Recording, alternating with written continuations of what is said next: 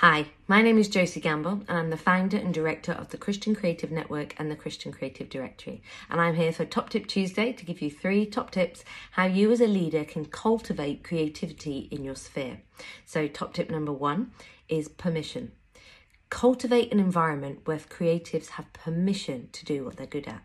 Most creatives will have spent years, thousands of pounds developing and cultivating their creative skills, craft, whatever it is they are good at, and they've invested in that, but they just need a place where they feel permission to use that. And what I mean is actually it's not always the end result. A lot of leaders can appreciate the tangible end result. That might be a website, it might be a song, it might be a performance or something along those lines, and they can appreciate that. But what they don't see, a bit like an iceberg, is the hours, months that go leading into that. The questioning, the why, what's it for, who's it going to reach, what is the reason, what's the there are thousands and thousands of conversations and thoughts that go into that end result.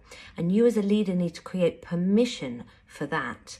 Even if you don't understand the process, even if you don't even see it, there needs to be a creating of a space and permission for that.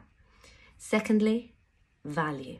We work in this world for a value, a monetary return. Now, not all value is monetary. However, there is something very significant within the church theology where in the 16th century, we actually lost the value of creativity. And so many creatives now don't feel valued. For example, if you had a tradesperson into your building to mend a wall, you would pay them a going rate. Well, there are going rates for creative services, so you can ask, what's the going rate? Now, the creative may choose not to charge, and actually something I do when I'm giving of my offering and my services, as a creative business owner, I offer a creative service. I will often invoice for the value of that service, but I'll total it to 0 because I've chosen to give that. But it's acknowledging the value and not expecting things for free.